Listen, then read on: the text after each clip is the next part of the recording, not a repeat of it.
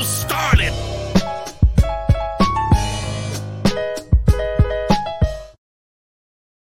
Oh, what's up? I'm your host, DJ Deuce, and I'm here with a special guest straight from Cleveland, Ohio, Mr. Eli Moon. What's up, Eli? How you doing, brother? I'm doing great. How are you, man? Good, man. You know, we're almost at the end of the year. Winter's around the corner. The freezing's going to start. Not looking forward to it, man. Like I told you backstage, I was getting over a fucking flu, and here I am, and, you know, I'm trying to fight through it now. You know what I mean? So, man, things are good overall, though. I can't complain, though. I got you. Glad to hear that. Eli, man, so you're from Cleveland, are you? Were you born and raised in Cleveland? Oh, yeah. Yep. I always joke that my parents had a West Coast baby born in the East Coast state. Because I love that. I love that, man. I went out to Vegas for the first time in February this past year, and my girlfriend didn't want to leave. We got on the plane, and she was very adamant maybe we could figure out a way to stay in maybe another few days and find a way to stay out West Coast. So, yeah, I'm a West Coast baby born in the East Coast state, Cleveland, Ohio. Winters suck, and yeah. Yeah, I don't know if your winters are as bad as ours, but even if it's close enough, trust me, man, it's not fun. I just find it drags a little too damn long. I think winter should end right after Christmas. You know what I mean? You open the gifts. The 20 Boxing Day starts and everything starts to melt. I would be my ideal fucking winter, but it is what it is. So you said you went to Vegas, man. Tell me, how was that? I've never been. Yeah, so Vegas is like a really different experience. I went with a bunch of family. It was our cousin's 21st birthday, my cousin's 21st birthday. So we were like, okay, let's go to Vegas. We take 20 of us out there, and we're all living on Fremont Street for like 5 days, 5 days and 5 days, 4 nights. Yeah. And we're just having a great old time, and you know, it's everything you hear about Vegas. You have some losses at the gambling table. You get a little upset about that. And you just do a bunch of other things that are fun too. Like we went to the Madame Tussauds Wax Museum. That's what it was. Oh, yeah. That was so cool. But I mean, I'll tell you, I was tripping the entire time. Obviously everything's legal out there, so we're out there smoking. Yeah. And we drank before we went too. So we're crossfaded, me and my girlfriend Skylar, and we go out there to this wax museum, and the first one we run into is like Tiffany Haddish or something, and I heard a voice go off behind her, and I freaked out. And they have all these like little animated things going on behind them. Oh, like, that's so dope. Yeah. So it looks so real, then you hear the voice behind. That's so crazy. Yeah. It was insane. Vegas, for me, is a scary spot. Anyone that hangs out with me knows I enjoy to party, and the fact that it doesn't close, I don't know if I can close too, so I have an issue. So I feel that. You know what I mean? I remembered we went partying in Cuba, and I don't know what time do bars close at in Cleveland? What time do they close? Around like 2 a.m. Okay, so it's similar here too. Okay, so 2 a.m. So I get down to Cuba, and we, you know what I mean? We do the tourist shit, right? We bump into a cab driver that we've seen 3 or 4 times. We're like, take us to a real Cuban bar. Like, you know what I mean? Like, none of this tourist shit. He's like, yeah. So we hop in the cab. We drive like an hour. It's, you know what I mean? At first it sounds cool until you get pulled over by the cops and they have the AKs, and you're like, this is starting to feel a little scary. We get to this bar. It's by the ocean. There's a shitload of people. I don't even think we're going to get in because, that's how it is here. You know what I mean? Right. There's a lineup. Good luck if you don't know anybody, right? So we tell the guy, we're like, listen, tell the doorman we'll give him $50 to skip the line. And he goes to the doorman and he comes back. And this is one honest dude. I'll tell you that right now. Because he said he'll take 10. I'm thinking in my head, I'm like, you should have took the 50, give Buddy 10 and keep 40 yourself. But, he was a real honest dude. And we got in there, and it's, cheap bottles. It's Cuba. We're enjoying ourselves. And I said, what time do you guys close out here? He goes, we close early tonight. It's a Tuesday. We close at 5 a.m. Oh. I was like, what? What? I'm going to die if I'm here till 5. If I stay here till 5 a.m., I'm going to die. That's insane. And he goes, what time does it close in Canada? And I said, 2 a.m. And he was just like, he looked at me with a disgusted look, like, what's wrong with you guys? I'm like, oh, man. But I love these places. I find the places like Vegas or Cuba that are left open longer, they tend to pace themselves differently than we do. Because I find with us, we're racing the clock till 2. So we're always belligerently. At 2:30, I'm belligerent. Take me to a Denny's or something, feed me, right? But these guys, they just know because there's no hurry. It's open late. It's open all night. Take your time, But you can't change an old dog and treat give me new tricks to an old dog over here. I'm built the way I am though, but it is. But brother, man, music. You're a Are you a musician? Like, do you play instruments at all? So no, but that's a goal I want in 2023. I'm trying to learn how to play acoustic guitar and piano. Those are like the two I have circled. That's good for you. I find that shit extremely intimidating, man. I'm one of those guys that, like, I don't know. I know everyone that started out in something sucked, but I find when I sucked too bad at it, I got scared and always ran away from it. You know what I mean? I was like, I'm terrible. I mean, I don't know. It's something different. Like, I mean, I got an acoustic guitar bought when I was like 15 or 14 years old, and I just never learned how to play it. And then like I had an electric guitar bought, and I never learned how to play it. So I'm like, damn, I need to stop wasting my time and actually learn how to play these things. Good call. Yeah, I mean, I watch my dude narrator. I mean, that's my brother. He produces, does everything essentially for me. He's my manager. So, but he does all these different instruments, and I'm watching him, and I'm like, one of these days I'm gonna learn. He's like, one of these days we should just learn. We should just do it. So we have it circled on the calendar. We're gonna try to really start studying and learning how to play some instruments so I can get out there and do them for some of these shows. Absolutely, it adds. I'm sorry, man. I DJ'd most of my life. Yeah. I will pick a live band over a DJ. The energy is totally different. I'm sorry. Sorry to every DJ out there. I know we're more versatile on playing anything we can, but I mean that energy on the stage with the drummer and the guitarist and the kid. I'm sorry, nothing compares that, man. But I want to get from the beginning. What got you into music? What drew you in? Yeah. So I mean, when I was younger, my mom was playing music early in the morning, getting ready for school. So I was listening to old school R&B and hip hop and things of that nature. And then, at night, I'd go to play baseball for my dad, and I'd be listening to country. So music, I was always surrounded around music with sports, and then I was doing sports broadcasting at the time when I got out of high school, and I was trying to figure out, okay, like maybe I can make this happen. And my buddy Joey James actually started making music, and I was like, man, I kind of want to give it a try. So I had done it previously in high school. The back end of my senior year, I was like freestyling with this dude I knew, do some buddies of mine. He lived like 5 streets down, so I just walked down there. I'd rap, I'd go home. That was the first time I started smoking too. So I don't know. I guess like it was something I felt like, let me try different things. So I was smoking, I was trying music, and then I kind of retired it for a little bit. Then fast forward, I'm doing broadcasting for the next like year and a half, and I see my buddy doing it, and I realized, well, why don't I try it? So started making music again. I got in there at Signal Flow Studios with my dude Pharaoh, and from there I kind of, like I said, I met Narrator at Signal Flow not too long after, and the rest is history. That is crazy, man. I find that, did you find out, because the first time I ever went to a recording studio, I never recorded. I always end up managing and helping out a few guys. I just didn't understand, not that I didn't understand, I didn't know how tracks were completed. You know what I mean? Like how they were formed and put together. And I was always like, interesting. You know what I mean? You have to give some of these engineers some respect, because I've been in a studio where they've made some not so great singers sound pretty good. You know what I mean? Yeah. Cringing myself, like, damn, how are you gonna make this work? And they're great. They're great at what they do. You know what I mean? But were you like first time you ever in the studio? How was that excitement, and how was that experience for you? Oh, I mean, everybody thinks they're a superstar the first time they touch into the studio. True. But I mean, it was fun. It was definitely fun.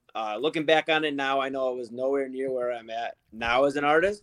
Yeah. But it was cool. I mean, seeing like myself getting in there and like expressing something that I personally wrote. Like, I mean, I write all my music, so like things that I'm saying are off my chest or off my head, off my mind. Like, so it was cool to be in there and just experience that. The more and more I started experiencing, like, okay, hey, I need to come in here with actually like a plan, because when I first started, it was like, okay, I'd come in with like half wrote songs and like just try to make it happen from there. And I started taking it more seriously. I met Narrator in like really like end of 2019, 2020 range. And we started working together. Not too long after that, I actually bought a beat off of him to work with my dude Pharaoh. I did a song with Jock the Don and Kame, two Cleveland artists out here. So we did that song, and I had Narrator make the cover art. And then after that, I kind of just started hanging around him more, and I was like, hey, why don't we like maybe I start working with you, do a session here or there. Yeah.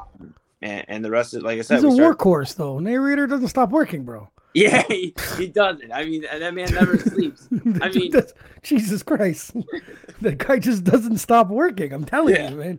The dude's an animal, man. What's the hip hop scene out there in Cleveland? Yeah, it's growing, I'd say. I mean, we have obviously, of Kid Cudi, MGK, guys that That's have made right. it out. But I mean, it's growing still because I think a lot of people didn't take Cleveland music seriously. Like, everybody likes it when you blow up or you start gaining some Yeah. traction. I think, I would talk to guys from Atlanta, Chicago, different cities that would really just put on for their artists. Like, it didn't matter if you were Chance the Rapper big in Chicago or one of these other smaller guys out there. You were getting respect from just a bunch of people in the city. And I think Cleveland's finally getting to that point where, like, we're seeing different award shows, different bookers, promoters that are really putting on for the city and doing their thing. Well, I think Cleveland gets it's underrated on how many even like celebrities or athletes or comedians, and it's actually underrated. If you actually really look into it, you're like, oh, another one from Cleveland. Like, you know what I mean? You actually do. They're just not mentioned as much. I don't know if it's because guys are not from a big city like you were mentioning, like Atlanta, Chicago, and New York and stuff. But there is like some great talent that has come out of Cleveland. Oh, yeah. all around talent that has come out of there. But do you find, like, see here where I'm from, I'm in the capital of Canada, right? I find anyone that makes it out here, the first thing they say is Toronto. It's the next biggest city next to us. So, you know what I mean? You'll hear like Belly's from Toronto. Nah, Belly's from down the street. You know what I mean? Like stuff like that. You'll be like, no, sorry, you're actually from here. But it's just an easier, or I guess it's a bigger recognizable city when people say Toronto, right? So do you guys get something similar like that? Does anyone from Cleveland, mention the next city over, the next, Yeah, I mean, or it's like different where like people get upset if you mention Cleveland and you're not from Cleveland. Ooh, okay. So MGK is from Shaker Heights if you ask some people, which they don't classify as Cleveland. Depends on who you ask. I like that. Came out of that area and were like, well, he's from Shaker. He's not from Cleveland. So then I got to kind of play my cards right a little bit because, I grew up in Old Brooklyn, which is like really Cleveland. Nobody calls it Old Brooklyn. Okay. Then I grew up I went to a suburb called Parma, and Parma is like, it's like in family terms, like I guess Thanksgiving just ended. It's like the aunt you don't want to have to see at Thanksgiving. Like, oh my gosh, I got to see them. Like that's Parma. And then now I'm in like back in kind of my old stomping grounds a little bit. But yeah, that's it's like the reverse psychology. I like that though. Like, are you from Cleveland or I like that. Say you're from Cleveland. That's dope. I like that though. Now, do you find maybe in Cleveland, I find this is everywhere. Do you find that radio DJs just don't help out the independents enough? Yeah, I mean, like I said, I mean, the whole scene is growing. I think at first it was really tough to get like on the radio back in the day. Like I had some of my buddies, like Narrator, obviously has been doing it for a while. King Pala, who just broke history on iHeart, became the first independent artist since 2016 to be featured on 106.1 and 96.5 FM up here or down here in Cleveland, right? So, but at first it's very tough to see like guys actually trying to put on for these independent artists. You have to pay so much money to get like some sort of streams from or like some sort of play from these guys, and you're starting to see some of these guys finally open up and starting to really want to work with other artists because they see the scene is growing itself, and I think that's allowing more collaboration to happen. Like we're doing a collective called Family Ties. That's me, Narrator, King Pala, and Vice right now, and you see a lot more collaboratives or things of that nature here in Cleveland because the scene's growing. People are starting to attach to work with other artists, and that's what DJs involved as well. Yeah, I think DJs have to step up a little more. And it's not step up in the fact that like just because someone asked them to play a song, if you feel it as a DJ, if you feel this track, they should drop it. That's where I think it. DJs from back in the day used to be the ones that usually, kind of controlled the music industry. If you look at the 80s and 90s, you wanted the DJ to play your shit at the club or at this place or whatever the case may be. And I find that now that most DJs are just playing it safe. You know what I mean? They don't want to step outside the box. They don't want to be asked, who is this? And I find this is where it's all gone wrong a little bit. Like I used to get asked all the time, like, yo, can you play my track? I'm sitting there, and if your boys show up, of course I'm going to play. You guys are here at my, you know what I mean? My venue, spending money. What's 3 minutes, and making everyone's night? Like what's the big deal here? You know what I mean? So turn around and say no, be a jerk, lose you and your friends never come back. DJs need to step up. That's in my case. You know what I mean? I retired from DJing. I'm retired. I'm just a host Yeah. now. I'm just a host. That's all I do now. I'm old now. I do not understand some of the new stuff that's coming up. That's when I knew I was getting old. I'm turning into my dad. You know what I mean? I was like, Yeah. what's going on here? You know what I mean? Yeah. Question for you, brother. Do you remember your first performance? And how did Yeah. that go, man? How did Oh, that yeah. go? Uh, well, so it was at this spot. It was for Temple of Passions. It was called out here in this town called it was like Willowick or Wycliffe, like one of these little tiny cities, um, like right by like the minor league baseball team Okay. for the Cleveland Guardians. So it's like out in that kind of area, like real like countryish, but like secluded too. So I went out there and did this thing with 9 other artists on the bill, and I actually, it was based off ticket sales. You performed wherever you like landed Yep. your ticket sales, and Absolutely. I landed, I think, I landed 9th out of 10th, so I landed the second most sales, and I was like, okay, well, I've never really performed before, so this will be exciting. I went out there, did my thing, and it's funny because my dad, who has always supported me, but when I first started, he was like, man, maybe you should just be a songwriter, dude. Your lyrics are great, which I took as, hey, maybe you're not very good at like actually rapping or like Yeah, I see what you're singing. saying. So I was like, okay. So I get out there, I do my performance. My mom loves it, is going nuts. I look out there and at one point I made eye contact with my dad, and I just see this big smile across his face. And I was like, oh, I definitely impressed a big man today. So That's I went dope. to talk to him after the performance, and he goes, dude, I didn't think you had that in you. And for me, that was like, okay, now we got the green light. Now we're going. Now we're going to push forward this music, because not that I wouldn't have before, but now I really convinced my dad, who was arguably my biggest critic when I first started making music. So Which is a fucking great feeling. You know what I mean? Having someone almost like say, okay, I love you and everything, but you might not be the best at this. And yeah, I know, to convince them to do it, that's you're right, man. That's a great feeling. Yeah, it was incredible. That's super cool, man. I always tell people, I got stuck. So I was managing a few guys probably in early 2000s, and this one dude, I said, yo, here's your hype man. And he turned around and he's like, nah, I need you to be my hype man. And I never really thought myself of being the stage guy. I was always behind the scenes, right? And I was like, what? He's like, dude, you recorded every single song with me. You helped me produce every fucking track. You know exactly where I need to breathe. Like, you know what I mean? And he broke it down. He's like, no one knows my tracks as much as you. So we go down to this one little, bar down, actually in the next province over. And I get on, I do my thing, and I don't think much of it, right? And they actually filmed it. So then I watched it, and that's where I critiqued all my mistakes. So I always tell people, man, video your performances and criticize the shit out of them. I kept hyping them, and then when I was done hyping them, I would turn around and stare at them. Yeah. Like, what the fuck was I doing? You know what I mean? So I didn't know I was doing that until I was like, damn. So when I went back on stage with them the second time, I was like, yo, you take that side, I'll take this side. I'm never going to look at you once. We filmed that one, and all of a sudden I'm like, there, we finally got it now. I just need to hear him. I don't need to watch him. I don't need, the crowd's in front of you. But I would have never known what I was doing. Da-da-da. Look at him, stare at him like an idiot. You know what I mean? So I always tell people, video your shit, criticize the shit out of it. I even tell artists all the time, do every show, big or small, man. The more reps you have on stage, the better you become. Because at the end of the day, you can practice all you want in your room, your car, your studio. If you go on that stage and you kind of like have a shitty performance, no one cares. No one cares. You could be the greatest songwriter. If you're on stage with no stage presence, no one cares. It's tough, right? So, yeah, no, I agree. I think a lot of artists too. They want to perform, obviously, for as many people as they want, but I don't think a lot of artists are willing to take those shows where they only are performing for so many people. It's true. I mean, I remember when I first started, I was performing for maybe 20 people, maybe 40 people here. 40 was a big deal. Absolutely. Like I remember doing the Grog Shop down here in Cleveland, open up for Rip Flames and Pooh Gut. It was a really big show at the time.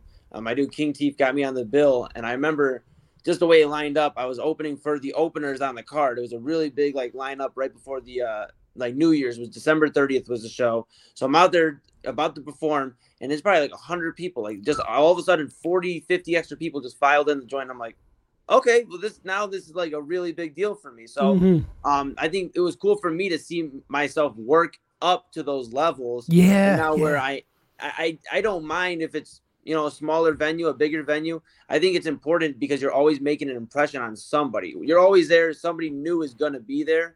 And I want somebody to listen to my music, whether it's 1 or 5 new people that night. That's an impression that I can leave.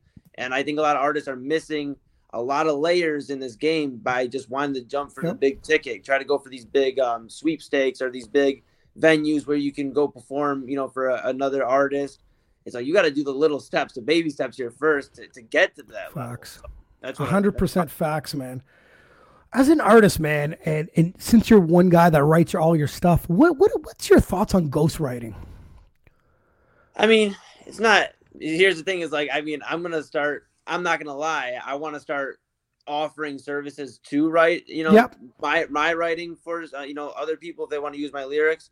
Ghostwriting, if somebody's got talent, I'm never going to be upset if they are using somebody else's lyrics, because music is like a universal thing. Somebody might not be as good of a writer as they are as an artist or a showman or something. So if they need a little bit of help that way, I'm not opposed to it. Just personally myself, I just have to be saying something that I wrote. Like, unless it's something I collaborated with somebody and we kind of like mutually agreed this is how we're feeling towards this song, I have to write it. That's how I get it. I couldn't agree with you more. You know what I mean? Sometimes we had a discussion. I don't even remember who it was, and they were totally against ghostwriting. They're like, no, it doesn't make you great, blah, blah, blah. And we're like, well, Jay-Z wrote for Dr. Dre and Snoop on that, Still Dre. Do you diminish Snoop at all as an artist? And the guy's like, well, no. Sometimes you need a little help. Sometimes you need a little push. Sometimes seeing someone else's vision to a beat is just better than yours. You know what I mean? So I'm not totally against it neither. It's just now I find that hip hop becomes so competitive when people start naming, the top 5, top 10. And if you're becoming a person that accepted a ghostwriter in your, your catalog, it kind of knocks you down a bit. Right. So it's, I just find it, and it's funny because I don't know. I want your opinion on this. Why is hip hop so divided within cities? Or you know what I mean, or sections, or east and west, and because rock music and country music, you listen to it, you enjoy it, but hip hop is very divided within its own country, we'll say. Yeah, I don't know. It's weird, I guess. I mean, hip hop is just like that.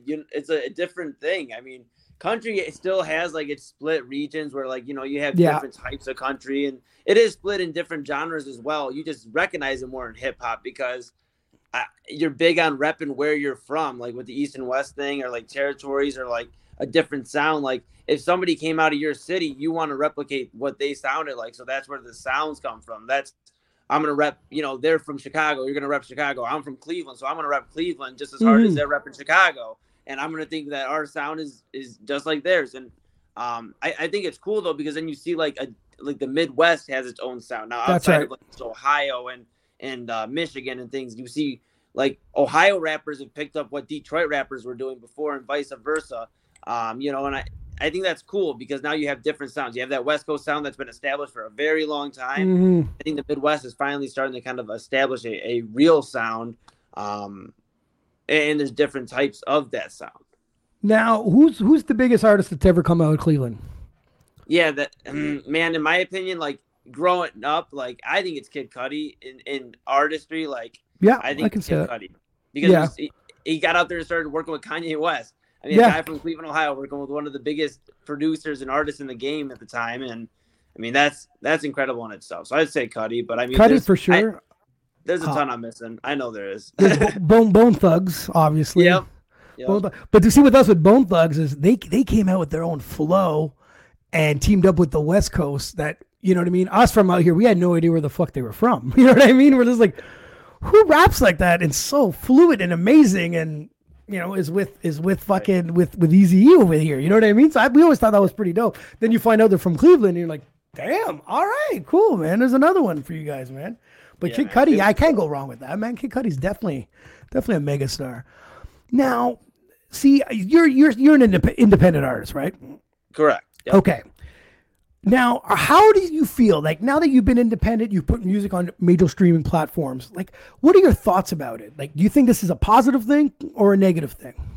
Like having independent artists out on the scene? Yeah, no, but I mean, like just the streaming platforms, the way that they are set up for you guys to put up music. Well, I think they could still be doing a lot better, but I think independent artists, have finally get a little bit of a voice more than they've had in the past. That's I true. think that's a growing thing. But yeah, I mean, I'm gonna be honest. Like I've had songs taken down before for no reason, and I've lost out on streams. In the payment. Really? Yeah, so I've had some problems with distributing companies in the past before, and that's why I think it's important to keep being like independent. Like the word independent in itself, like you got to keep being independent and find different ways to create your own revenue, and maybe find a different way to get your own music out there, and find different ways to just do it yourself. I think that's important because unfortunately nobody's really got your back besides yourself and who That's you true. work with on a personal level. Because me personally, when I saw these Spotify's, Amazon Music, all that shit, you know what I mean, the iTunes and stuff, I thought it was pretty dope. I was like, oh, cool. Now an artist can put their shit out immediately. I thought that was super cool. But then when you start breaking down numbers, instead of signing with Universal or Sony or whatever the case may be, you just technically signed up to Spotify, or because I think the fractions of the pennies that they give the artists, you just signed to another label without really dealing with label shit. This is how I see it, right? Like some majority of streaming platforms, not all, but I think majority of them was 1 million streams equal to $3,500. And I'm sitting there, if you came to me and be like, yo, Deuce, I got 1 million streams, me and you would be celebrating on like, this is fucking fantastic. What a milestone. And then you'd be like, yeah, but I still have no money. Like, you know what I mean? Like I don't have anything really to show. And this is where it breaks it down again. It sucked up. They went, instead of going with quantity, they went with quantity, and they just don't give a shit about the artist itself. So for me, like, I was extremely I thought this was cool, especially as a consumer, grabbing Spotify for $10 a month and listening to what I want, when I want, without ever buying anything again was super dope. But as an artist, when I looked into it, I was like, they're still screwing you guys with your talent. Cause you know what I mean? You know how it is. You bought a beat, right? You go to narrator, you obviously buy a quality beat, you give them money. You go to the studio, you start spending money on an engineer. Then you want to spend a bit of money to either promote it. You either want to get a music video for it.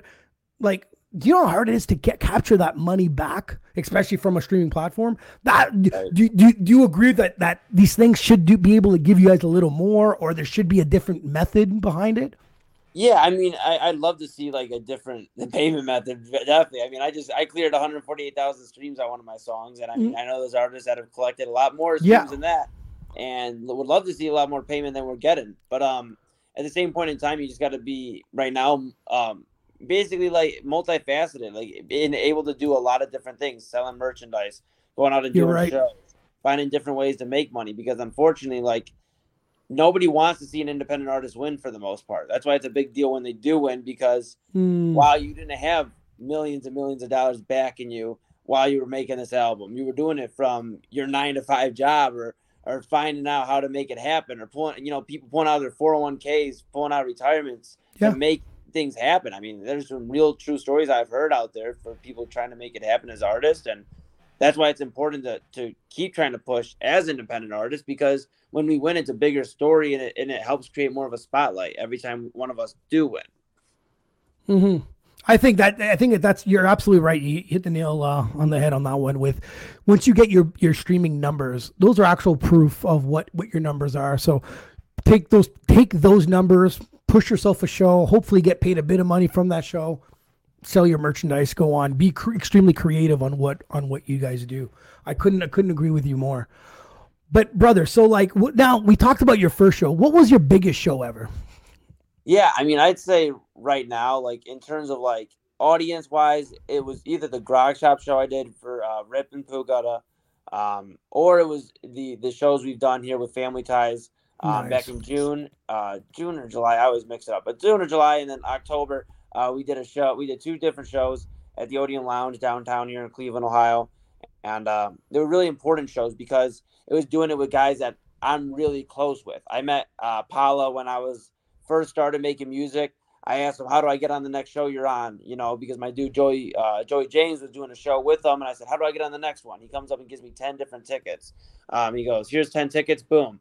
If you can sell these, I sell these tickets, rest is history, right? So Paula, we did a show way back when, a few different shows, and we linked back up when I was working with Narrator now at this point. So now us three work together, and then Vice, who was actually doing a show at the Odeon right next door. The first time we did a show together, he swings over, does a performance at the Odeon Lounge, and he gets tied up into this thing we all call Family Ties, which is a collaborative, which, you know, we work together as artists. We have producers that we work with as well, like Narrator, who's multifaceted there, Trey Smith and Trills. Those are three producers we have in the chat. Right.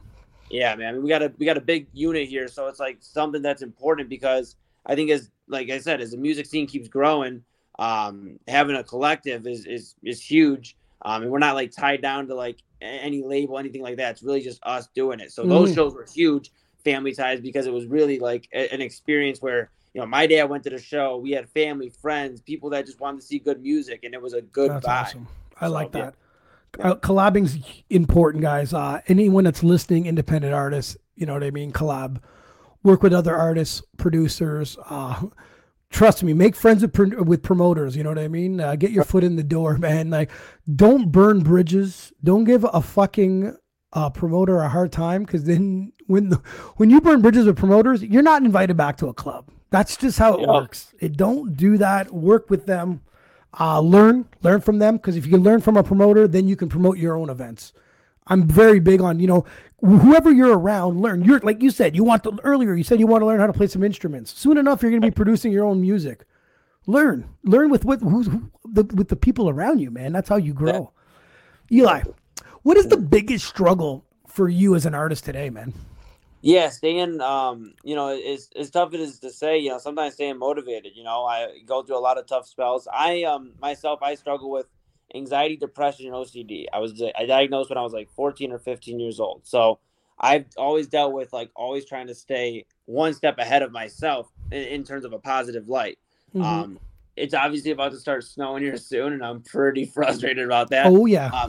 So with that as well, this season's always the toughest for me to be writing music. It has been in the past, just because it's tough for me to stay up positive or just like focused on a task for a long time. So I think that's what it is, staying motivated during the tough times, or if, you know, something's not going my way for a few weeks, sometimes I can get stuck in a spell. And I've been really more so focused on like finding ways to stay focused, stay at the task at hand, and things of that nature. My girlfriend's huge into like nature. Narrator's big into nature, and so they were both talking to me about going and checking out like the botanical gardens, which are like these things, like it's like this big like thing here in Cleveland where like there's a bunch of flowers and plants and stuff. So like that's like a little getaway I have now. It's like I went there. I'm telling you, I got lost for like 3 to 4 hours stuck in the thing. I would have never thought in a million years I'd be looking at plants and flowers and like, oh yeah, I'm never planning on leaving here. And I was stuck there for 4 or 5 hours. So just finding ways to like meditate, be caught in the moment, and really be positive. Like that's where I try to defeat those struggles of being just stuck in my own head. And I think that's a big thing. That's why I talk about that in my music. You know, it's okay not to be okay. We just got to keep on pushing through. Yeah, that's facts, man. And you know what? For people that don't know, our winters are long, man. It gets to you. Yeah. February, I'm a different human being in February, bro. I'm not very fun to be around. I'll tell you that. I'm grumpy as fuck. I'm angry and cold. My feet and boots are wet. I'm tired. Like, let's wrap this up. You know what I mean? I hate winter. You know, I need to get out of here. Trust me, bro. I've been. The older I got, the more I'm like, fuck, man. I just got to go find some job in Hawaii and host a podcast from over there. You know what I mean? Hey, that's all I need to do. You know what I mean? Fuck that. I need to get out. What am I doing? I can't live here forever. I'm gonna be. I'll go crazy. It's too much, man. Right. Eli, is there any artist or anyone around you that, like, what was the best piece of advice that you have ever gotten from someone? Yeah, I mean, so I'll be honest. One of my buddies who's been big in the R&B scene here in Cleveland, Dre Walton. One time I kept sending him a bunch of like songs, or just kept like saying like, "Hey, what do you think of this? What do you think of this?" And one time he stopped me and just goes, "Hey, like I like the song, but like stop making music for other people. Make music for you." He's like, so often we get caught making music. You know, and this has been reiterated by a few other people too, but I remember him saying this to me one time, and it just caught me. He said, you know, so often we're stuck trying to make music that other people are going to like, or the new fad in the world, the new craze in the world. And we should be making music that we want to make. That's what's important, is we're making music that we want to make and we want to hear. And there's people that will like it and people won't like it. But at the end of the day, if you're not making it for yourself, then you're really missing the whole point of being an artist and being a creative person. No, I like that. It's true. It's funny because Bam, my co-host, right now, the reason why he's not here tonight is because he's actually moving to, and he doesn't have internet access yet. So, I told him, you know what, Bam, if you're listening, I needed a break from you, anyways, you know. But he says the same thing, man. He goes when he comes about music, he's a little older than I am, and he's like, I don't care what people think. I did it for me.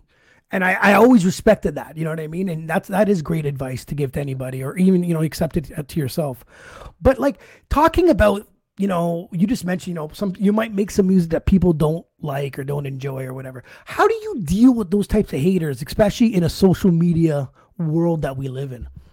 Oh, I mean, so the thing is, like, I've been bullied in high school. You know, I've dealt with people in the past that haven't liked me, and at this point in my life, I'm just living life and loving who, you know, whoever wants to be involved in my life and in my journey, you know, it's all love. And I really don't, it doesn't bother me at this point, you know, because I've heard the critics. I've heard people laughing at me at shows when I first started making music.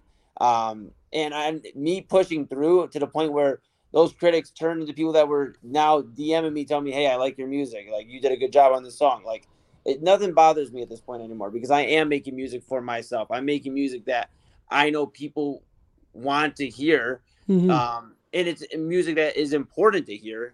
So I'm not too concerned about people that don't like me. You know, there's enough people, and I always say there's enough land in this earth and enough oceans and whatever that we can all just do our own damn thing, and you don't have to be worried about me, and I don't have to worry about you. And that's a beautiful thing. It's funny because I always said that I always try to find solutions about things, right? As a producer, we used to tell people, like, you know, I always ask a producer, like, what if you made a great beat and, you know, the artist butchered it? You know what I mean? And this is your beat.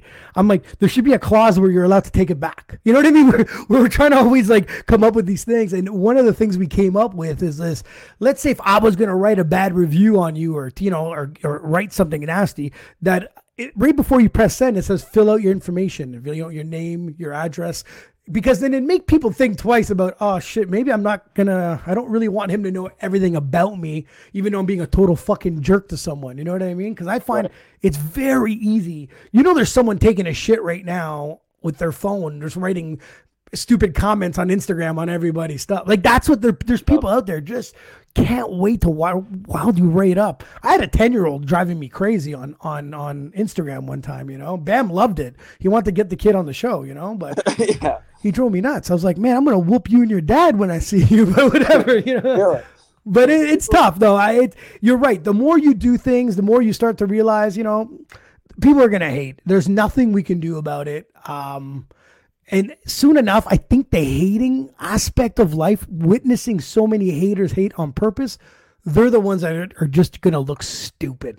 You know what I mean? When you read a stupid comment, you'll be like, look at this guy's a dumbass. Like, it's going to turn to that part, because now, like, people are not even being funny, or you're just being ignorant. And, you know what I mean? I don't know. It drives me nuts, but I'm really happy that you can look past that and fight through that shit, because I still get a little bit angry. You know what I mean? I get angry for about 20 minutes, Eli. I've gotten better. I used to ruin my whole day, but now I'm at 20 minutes. I'm good. Oh, no. I mean, I'm Irish, man, so I get pretty angry pretty quickly. So that's why I try to minimize it. And, you know, it's like at the same point in time, I'm on a mission right now. I'm on a mission to push my message, to get my message out there. So I can't be upset with anything else that's not on my journey, on my path. I'm on a path right now, and if something is irrelevant or not pertaining to my path, then I'm not going to focus on it. So I'm very focused right now, and I've been doing this for, you know, making music for 5 years, and I feel a different way about it now than, you know, I've always loved it, but I love it in such a way now that's so good, man. I'm focused right now. See, like, this podcast for me, it was something when I quit DJing. It was a good friend, another DJ friend of mine, good, like my brother. And he's like, yo, start a podcast. And I was like, I was like, no idea how to start a podcast. You know, I spin music. I don't know how to do this, you know.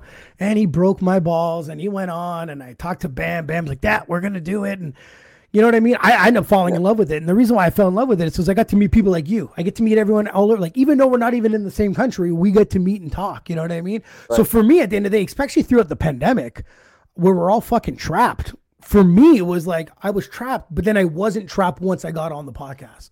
You know what I mean? We were talking with Yep. people all over, which was great. And for me, it opened a bunch of doors. I got to meet a whole lot of people. I got to interview people I never even thought I was gonna ever interview in my life. Like not even, you know what I mean? Never thought it was gonna happen. Just for us to make the doors have opened for us. It's been pretty cool.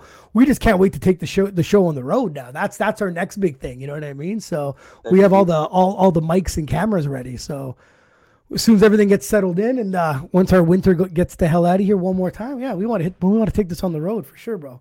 But yeah, man, you're gonna have to come see Cleveland, dude. That's we have a friend named Jay that passed away, man. Rest in peace, Jay. But Jay broke my balls to come to Cleveland every time, man. Every single time, Jay would be like, "Man, you gotta come see Naira. Come down to Cleveland, man." And he always broke my balls. And the time that he actually went and saw you guys last, it was probably the time I could have went, and I didn't get invited because I said no too many times. Oh. And I saw the pictures, and that's when I saw you guys performing. You guys were on the gram, you guys were all performing.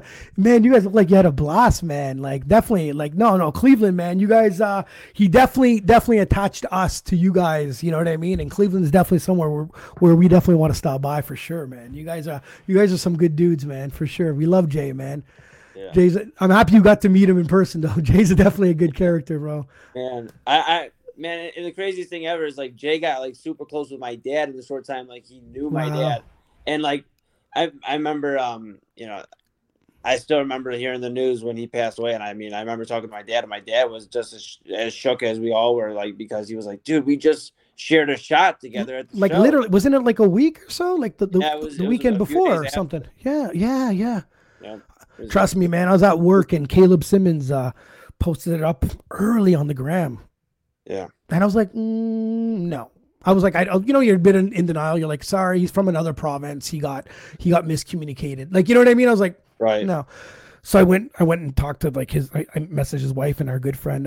Did Skittles go down with you guys that time? DJ Skittles? Skittles was down there. Yeah. Yeah. So I messaged him and he went, yeah. And I was like, dude, you know what I mean? Like when you're at work and you sink into your chair for 20 minutes, like you're like, this is impossible. Like, cause I was just at his house before he went out and I was just like, man. And I always tell people, and I told people on the podcast and the following podcast, man, guys, like, don't take advantage of your life, man. Like 2022 for us had a lot of people that we knew passed away.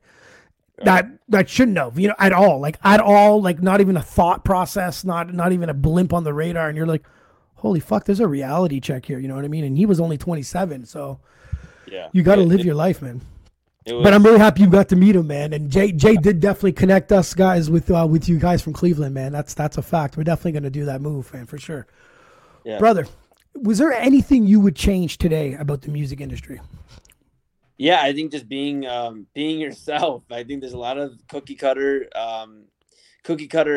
like music in this industry. Yeah. At this point. Everybody sounds the same. Everybody's talking about the same things: guns, violence, drugs, women, whatever have you. And I mean, it's okay to talk about certain things. I mean, like, don't get me wrong. I love 50 Cent, and like 50, I don't make anywhere close to the same music 50 Cent makes, but I appreciate it. Yeah. But you gotta be yourself. I get up there and I talk about being, positive, love, things of that nature. If I'm down, I'm going to be talking about the struggles that I've been going through that other people may experience, mental health, things of that nature. I'm going to talk about real things and be myself so that when, I look back 20, 30 years and I'm still doing this music thing, I can say, dang, I never switched up or had to find myself 15 years down the line. I was doing my own thing. But I think a lot of people, at least in Cleveland, I'd say in other cities as well, want to just find the quickest way to get noticed in the city, whether that's talking to being cool with a certain promoter, or just sounding a certain way. I think people are just so quick to chase that spotlight that they don't want to enjoy the little grind that you have to go on to get to these certain things. Like I was kind of touching on earlier. I think too many people are too quick to jump to the prizes before going through the things that you have to go through to get to those. But the people that technically jump to the prize, right, you'll know there won't be no longevity with that type of artist. Right. There's nothing there. It's maybe a one hit, two hits, on to the next. And it's funny because back when I was growing up, like if you're a one hit, two hit single, like you kind of got laughed at. Now today it's like super accepted. That was an issue when I was DJing about like when I was like, oh, fuck, I was DJing a lot, maybe about 3-4 nights a week. Mm-hmm. And when the new music had come out, I could literally, I know who it was playing because obviously it was on my laptop. But if I close my ears, I couldn't fucking tell you who it was. They all sounded the same. They literally like, and it was always like, and I found that the generation under me wanted the next, didn't, how can I explain this? They wanted the next thing. They didn't even want to enjoy what was in front of them now. They wanted the next thing, the little pump. And then there was the next, you know what I mean? The Tekashi. Then it was like, it was always someone else. There was no longevity on who they hung out with. Me growing up in the early 90s, my first rap album was Snoop Dogg. Okay. So Snoop was always, there's going to be an attached to me and his Doggy Style album. You know what I mean? Like that's my album. You play that, I morphed into like 14 years old again. Like that's me. You know what I mean? And I remembered every summer there'd be a hit. Like Fat Joe would come out with Lean Back, and there was a hit. There was that whole summer it would be Lean Back. You remember that summer. I don't think there is that type of music anymore that brings you back to a time, in your life. I find everything is just in and out, in and out, in and out. You know what I mean? Like no offense, Drake's Canadian. Drake's a great artist. But how many fucking albums does he have? How much shit does this guy really need to talk about? You know what I mean? I'm like, come on.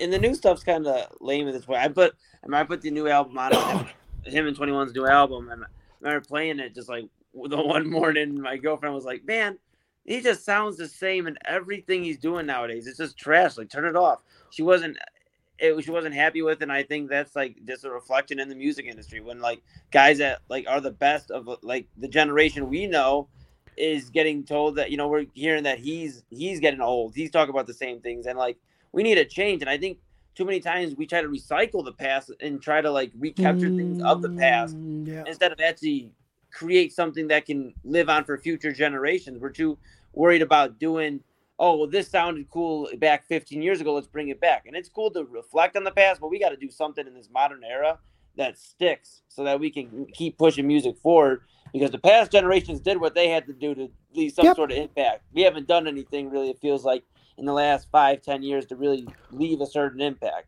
in the music sound, the sound wise. I say behind the scenes, we're really improving, I'd say, the last 10 facts. years. Yeah, I think that's where we would be more improving.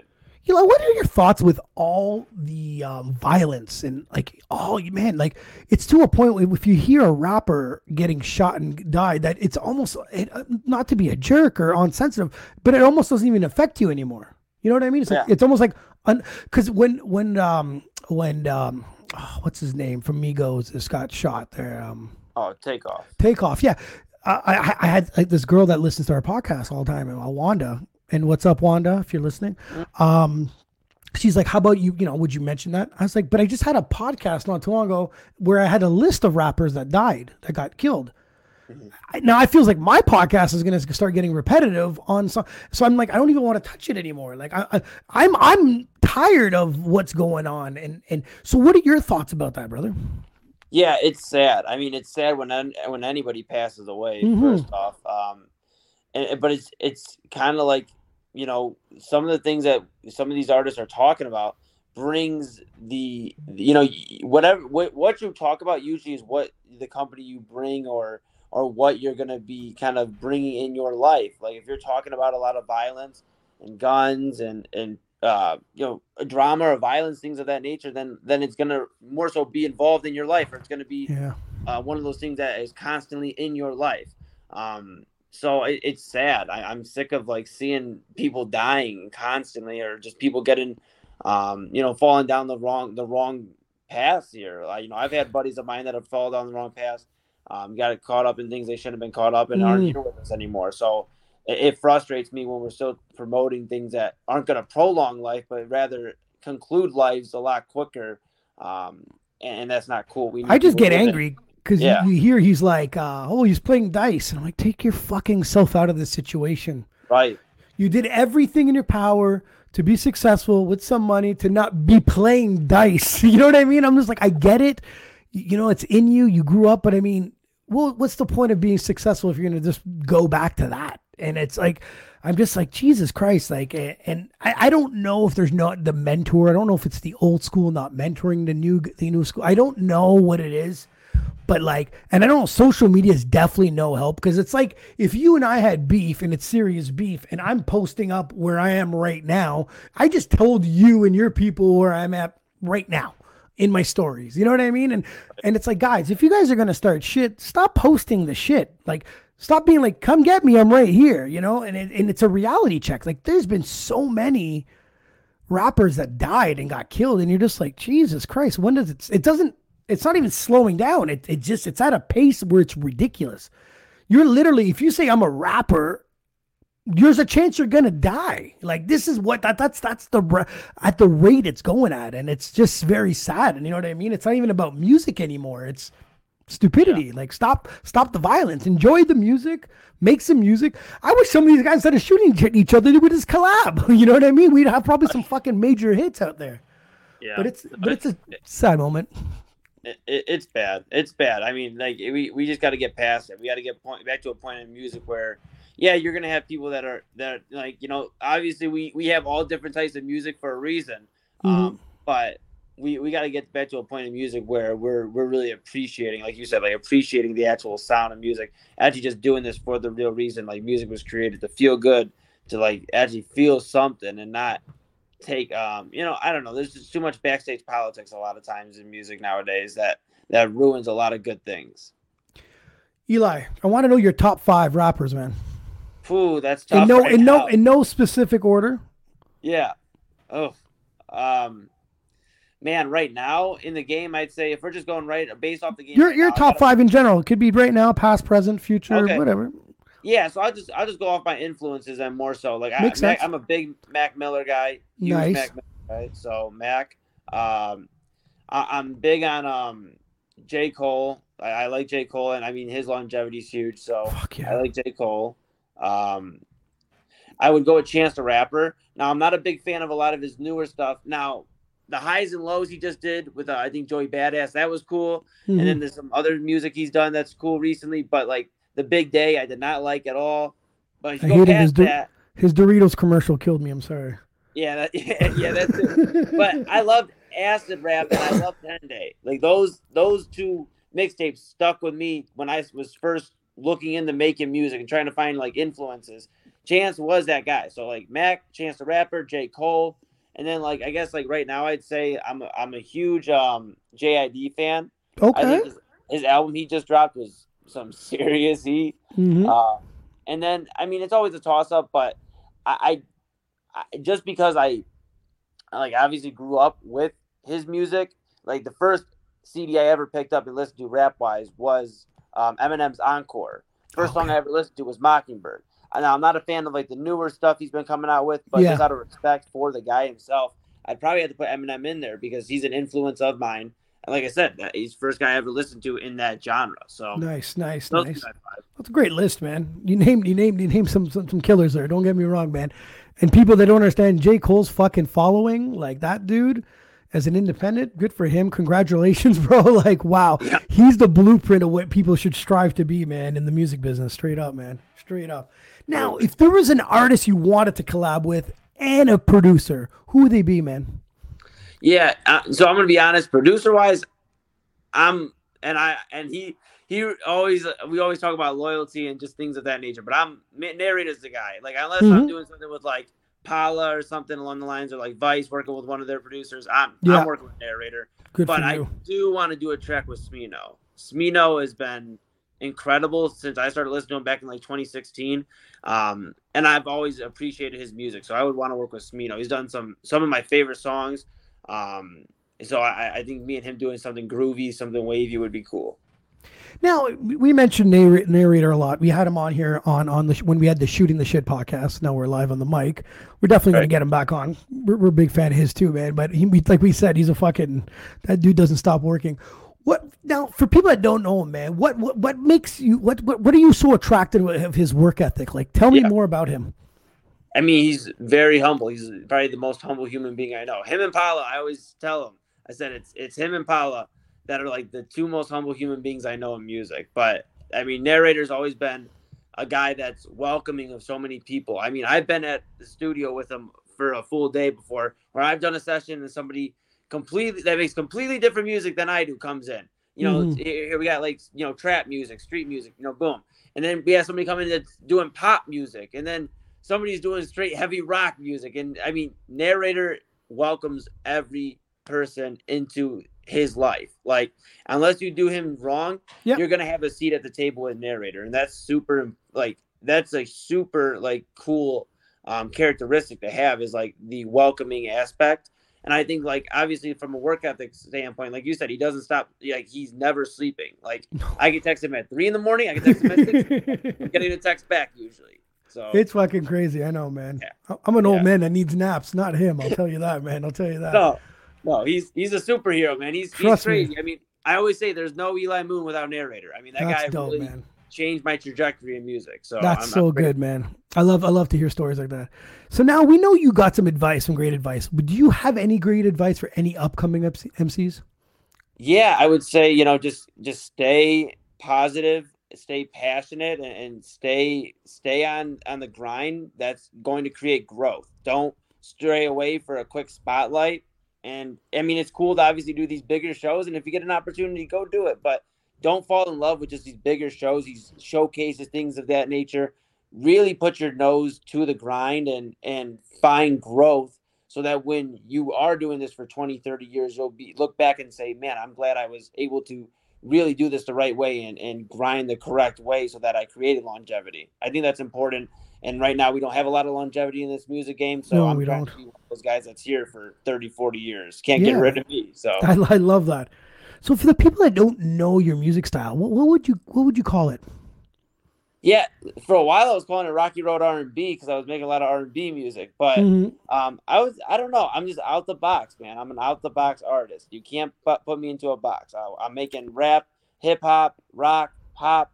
I make every type of genre. So I mean, I'm just Eli Moon, man. I mean, I'm an experience. I like that, because I'm a big fan of being out the box, man. Even with the podcast, someone's like, well, who do you interview? I'm like, I don't know, a spiritual medium one day, an American gladiator the next day, an independent artist the next day. I don't want to be put in the box. We were almost put in the music box for too much.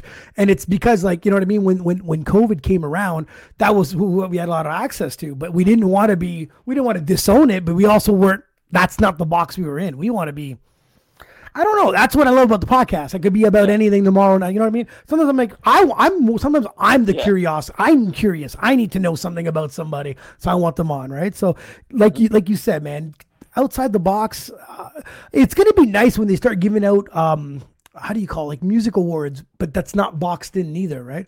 It's like the best hip. Maybe they're not hip hop. Maybe they're you know what I mean? It'd be like, what about it's the best fucking music, period. You know what I mean? Or lyrics or beats or whatever the case may be, without being in that box. So box is cool. I think Tyler, the Creator, not to interrupt you, my bad, but no. I'd say Tyler, the Creator, is a big influence of mine. I didn't mention earlier that kind of creating that argument, because he won. I think he won Hip Hop Album of the Year with oh my goodness, my brother's gonna kill me. He loves Tyler, the Creator, but Igor, he won Igor, you know, like best hip hop album of the year, and he was like, it's not even really a hip hop album, or there was some sort of argument there. So I think he started to create some debate, and now he's like opening the door so I can come in the next year or so and kick the door wide open. And good. I'm ready to create that experience type of music. The music is an experience. That's exactly, the boxes were there because that's what we're learning from history. But now it's time to blend these boxes in, right? It's time to open these things up a little bit. It's cool. Like things evolve all the time. And I think music is I still think it has a chance to evolve even further, right? So, and you know what, man, with great producers and artists like yourself, the options are there for you guys. And I know you guys are going to kick the door down and do a really good job. But what's next for you, brother? Do you have anything lined up for yourself? Yeah, we're working on getting some shows here for the end of the year. You know, looking to do something out of state. Nothing cement yet, as of, you know, now, but we're working. You know, Paula's always looking all over the map, so he'll find something. We'll probably be doing something in the States somewhere soon, and I'm planning on dropping an album in the first quarter of next year. Perfect. Trying for March, but then I got a few things planned before that. Me and Narrator trying to work on an EP. We're going to drop a collab EP probably at the beginning of the year next year. So just working on dropping some new music, crisp music that I've really put a lot of time into, and finding shows in a city near you, so you can start, more people can figure me out. I love that, man. I love that.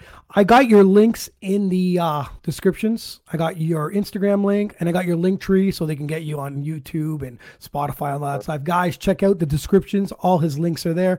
Please follow my man. He's the man they call Moon, Eli Moon, the artist from Cleveland, Ohio. Brother, thank you for spending the afternoon with me, man, and shooting the shit with me and talking music, man. I'd love to have you back on sometime, brother.